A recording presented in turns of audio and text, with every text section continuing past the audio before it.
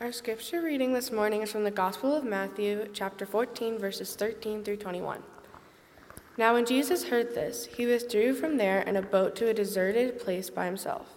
But when the crowds heard it, they followed him on foot from the towns. When he went ashore, he saw a great crowd, and he had compassion for them and cured their sick. When it was evening, the disciples came to him and said, "This is a deserted place, and the hour is now late. Send the crowds away so that they may go into the village and buy food for themselves." Jesus said to them, "They need not to go away. You give them something to eat." They replied, "We have nothing here but 5 loaves and 2 fish." And he said, "Bring them to me." Then he ordered the crowds to sit down on the grass, taking the 5 loaves and the 2 fish. He looked up to the heavens and blessed and broke the loaves. He gave them to the disciples, and the disciples gave them to the crowds. They all ate and were filled, and they took up what was left over, 12 baskets full. And those who ate were about 5,000 men, besides the women and children. Thanks the word of God to the people of God. Thanks be to God. So today we begin our stewardship series, Waking Up to Gratitude. Now, when you walked in this morning, the ushers should have given you a Brecksville UMC gratitude journal. Does everybody have their gratitude journal? Hold up your gratitude journal. Where's your gratitude journal? Good job. Okay, so if you didn't get one, you can raise your hand and an usher will be by, or you can grab one on the way out. These are a simple tool to help us all to wake up to the simple things of gratitude in our lives. On the inside, if you open it up, you will see instructions for it, that every day you are to write down 3 things that you are grateful for. You can write them down in the morning, in the evening, at lunchtime, whenever it works for you. And it can be a list, a journal entry, it can be big things, small things. This is your list, your journal. It's no one else's. And so this is for you to help you to get in tune with gratitude. And the challenge is to do this for every day for the 21 days of our gratitude series. And there will be prompts and reminders on Facebook and Instagram to help you in that way. But really all you need is a pen or a pencil and or a crayon or a marker or whatever, and this book. The definition of gratitude is in here at the top, and it is the quality of being thankful and a readiness to show appreciation for and to return kindness. Being grateful is a posture. It's a mindset, a way of seeing the world. And our hope is that during these next few weeks, we can begin to cultivate this lens, this posture of gratitude. Now, like I said before, this isn't your mother's stewardship series. Yes, we will talk about money and finances, but more importantly than that, we will remember how our relationship with God impacts the way that we understand our lives and the way that we understand why we give our time and our energy and our money to the growing of God's kingdom through this church. But let's pray.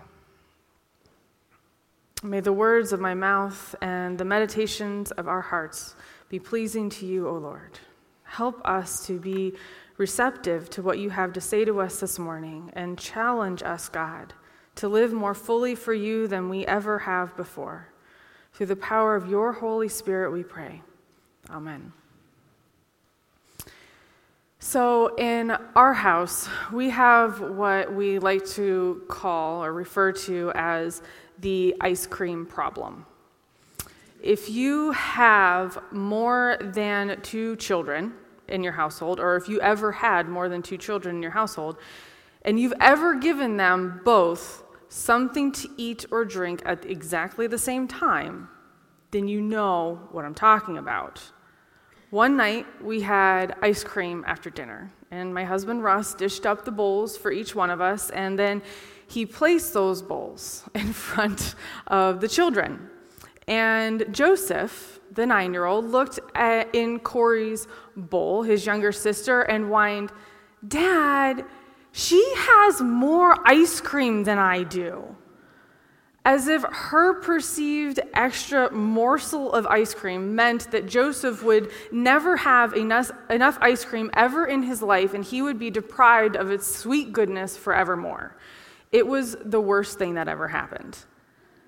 Now, this was after a particularly exhausting family meal filled with eat your broccoli first. Corey, chew with your mouth closed. Joseph, stop kicking your sister. And all of those things that family dinners are made of. So I thought to myself, Russ is going to lose his ever-loving mind on our son. But because my husband continues to amaze me, he calmly looked at Joseph and he said, the only time you look into someone else's bowl is to see if they have enough, never to see if you have enough. The only time you look into someone else's bowl is to see if they have enough, never to see if you have enough. But often, that's what we find ourselves doing, comparing what someone else has to what we have, thinking either that they have so much and it's so much better than what we have, or that we don't have enough because it's all over in their bowl. That is a scarcity mentality. It's a zero-sum paradigm where there's only so much to go around, whether it's ice cream or time or money or love or promotions or whatever. And it's living out of this fear that there will not be enough or that you will not be enough. It's thinking, I don't have enough time. I won't be enough if I don't pursue this specific professional opportunity. If someone gets compliments and I don't get a compliment right then I'm not good enough. There's a French philosopher called Jean-Paul Sartre who believed that scarcity is the fundamental issue of human existence, that there is one pie, and if someone takes a great big piece of that pie, that means there is less for everyone else. So, because there's only one pie, I need to make sure that I get my piece of pie. And maybe I get a little bit more to make sure that I'll have enough for tomorrow, just in case. That way, we don't have to be afraid for the future. But the future never comes. Tomorrow, you're worrying about enough again for that day and the next day. You're always worrying about having enough. This living in fear and worry that there won't be enough is not what God intends for us. We see that clearly in the Gospel of Matthew when Jesus says, look at the birds of the sky. They don't sow or reap. They gather nothing into barns, yet our God in heaven feeds them. Aren't you more important than they? Stop worrying then over the questions such as, what are we to eat? Or what are we to drink? Or what are we to wear? God knows everything you need. Seek first God's reign and God's justice, and all these things will be provided for you. Now, we hear this and we think, oh, good, okay. But we also know that it's easier said than done. It's a large part of our culture to store away in barns, as Jesus says, because we never know how much will really be enough. What does tomorrow hold? But what does Jesus say at the end here? He said, God knows everything you need. Seek first God's reign and God's justice, and all these things will be provided for you. God does not want us to live in scarcity. And through God, we are able to live in abundance. An abundance mentality is often thought of as the opposite of a scarcity mentality. With abundance, there isn't just one pie. There are many different pies. Maybe there are even different flavors. And if you see a large piece on someone else's plate, that doesn't mean that you can't have your very own large piece of pie. Living out of abundance comes from a deep thankfulness and confidence in who God is and what God will provide you with. Here is a chart that shows the difference between scarcity and and abundance mentality. With scarcity, there is never enough. You are pessimistic, you're thinking small, and you're avoiding all of the risks. You're trying to get by with less because you're fearful of what tomorrow will bring, and you want to make sure that you have enough. If someone else has a big piece, then you are entitled to a big piece, and you're fearful that you won't get what you deserve. But with abundance, there's always more. You're able to be optimistic about the future because it's not just in your hands.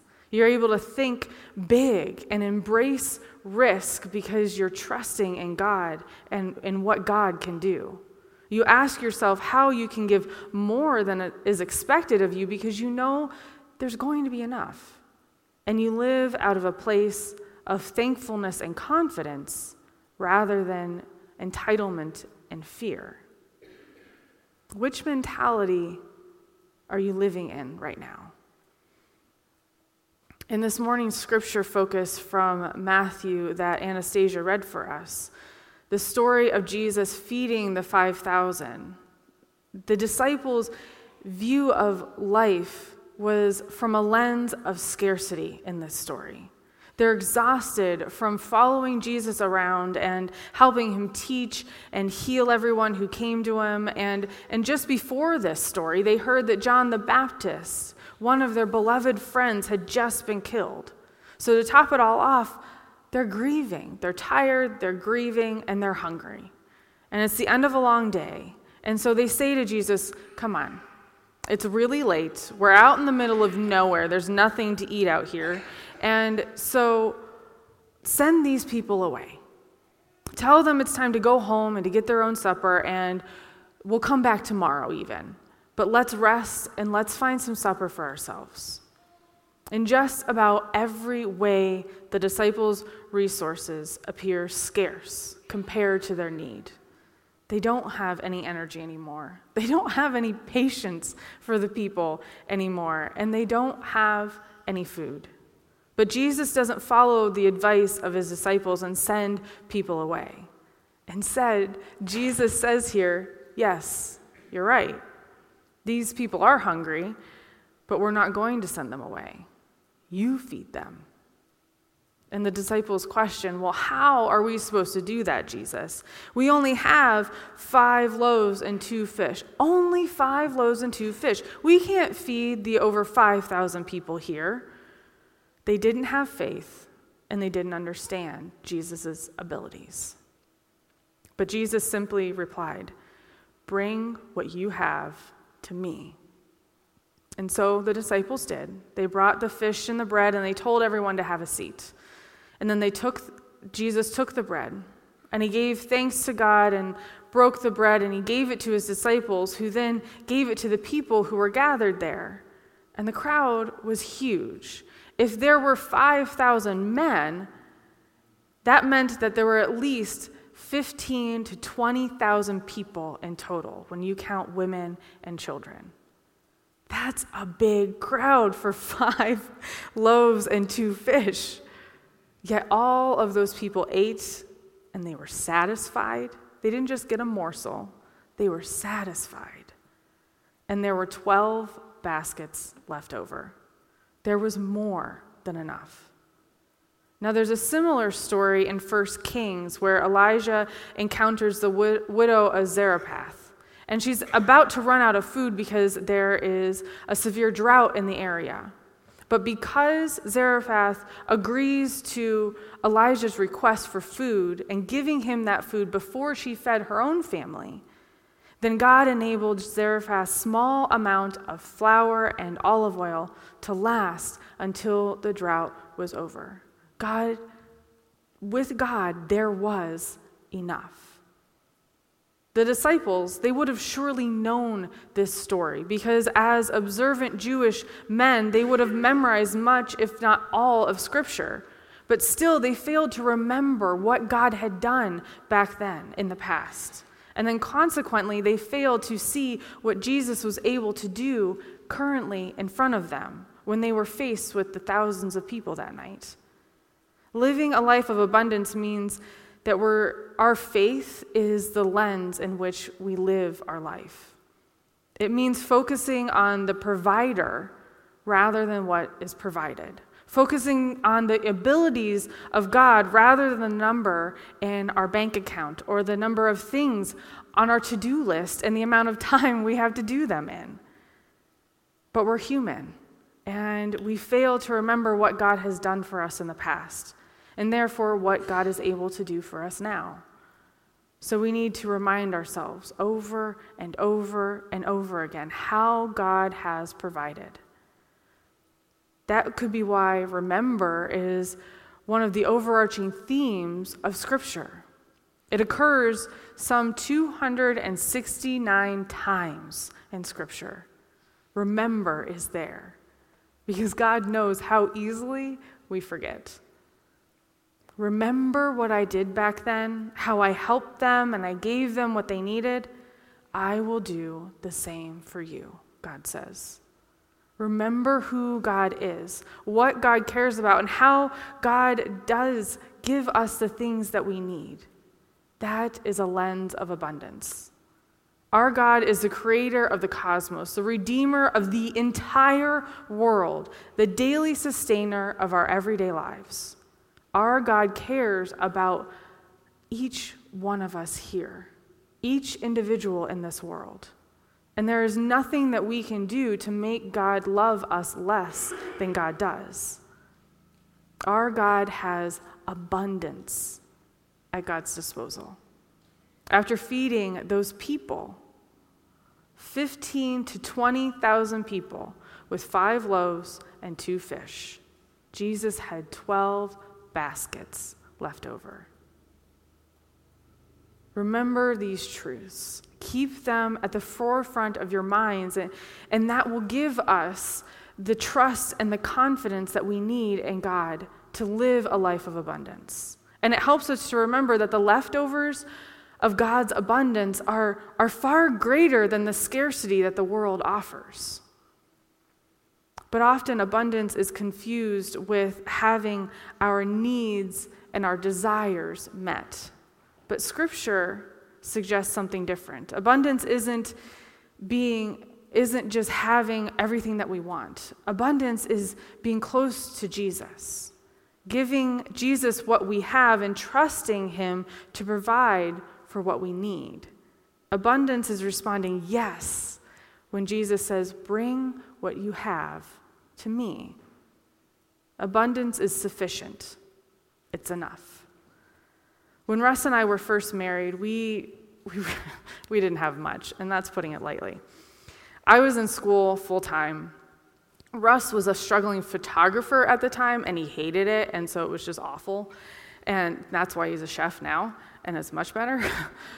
And Joseph was a tiny, itty-bitty baby. And we were struggling financially. And one of the saving graces, though, was that Russ can look in any pantry and he can come up with a meal, no matter what is in there. And it will be a feast and it will be wonderful. And so one night he made some type of, all I can remember is that it was some type of bean casserole. And after he was done cooking, he set it on the door of the toaster oven because we were using the toaster oven and not the real oven to save on electricity. And the casserole dish was on this little toaster oven. It was on the door of it. And it slipped and it flipped the whole toaster oven, and the casserole dish fell on the floor, and the glass shattered on the tile floor. That was all the food that we had. And I still tremble a little bit thinking about it because I remember looking at that and thinking, what are we going to eat? We don't have anything. And to this day, neither of us remember what we ate that night.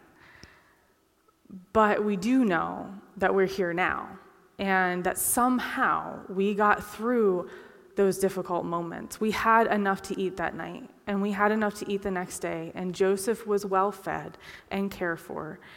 And that my grandma gave us food from her garden and from her pantry, and that we ate over at Russ's parents a lot because they were down the road, and it was free childcare too. And we got by with what we had. And each year, things would get a little bit better and a little bit better. But we would always have those moments of, how are we going to make this work? We'd look at our bank account, we'd look at the bills, we'd look at what we needed, and we didn't know how it was going to work. But we would look back at that moment and think, God got us through. God will get us through.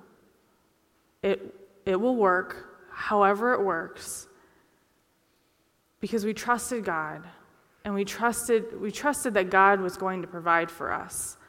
It might not have been what we wanted, but it was enough. God has over and over and over again provided for us. We have always had enough. Enough is really the opposite of scarcity. You have enough ice cream in your bowl. It may not be the chocolate sundae with sprinkles that your neighbor has, but it's what you need in this moment. It is sufficient, it is good, and it is God's gift to you. Amen. Let's pray. Most holy God, we thank you that you provide for us. Without doubt, you provide for us. And sometimes that comes in others helping. God, we thank you for those around us who lift us up and support us, who encourage us, those people that you have placed in our lives to be you in the flesh. God, help us to live with a mentality of abundance, knowing that you are enough, that we are enough because of you, and that we will always have what we need. Thank you, God. Amen.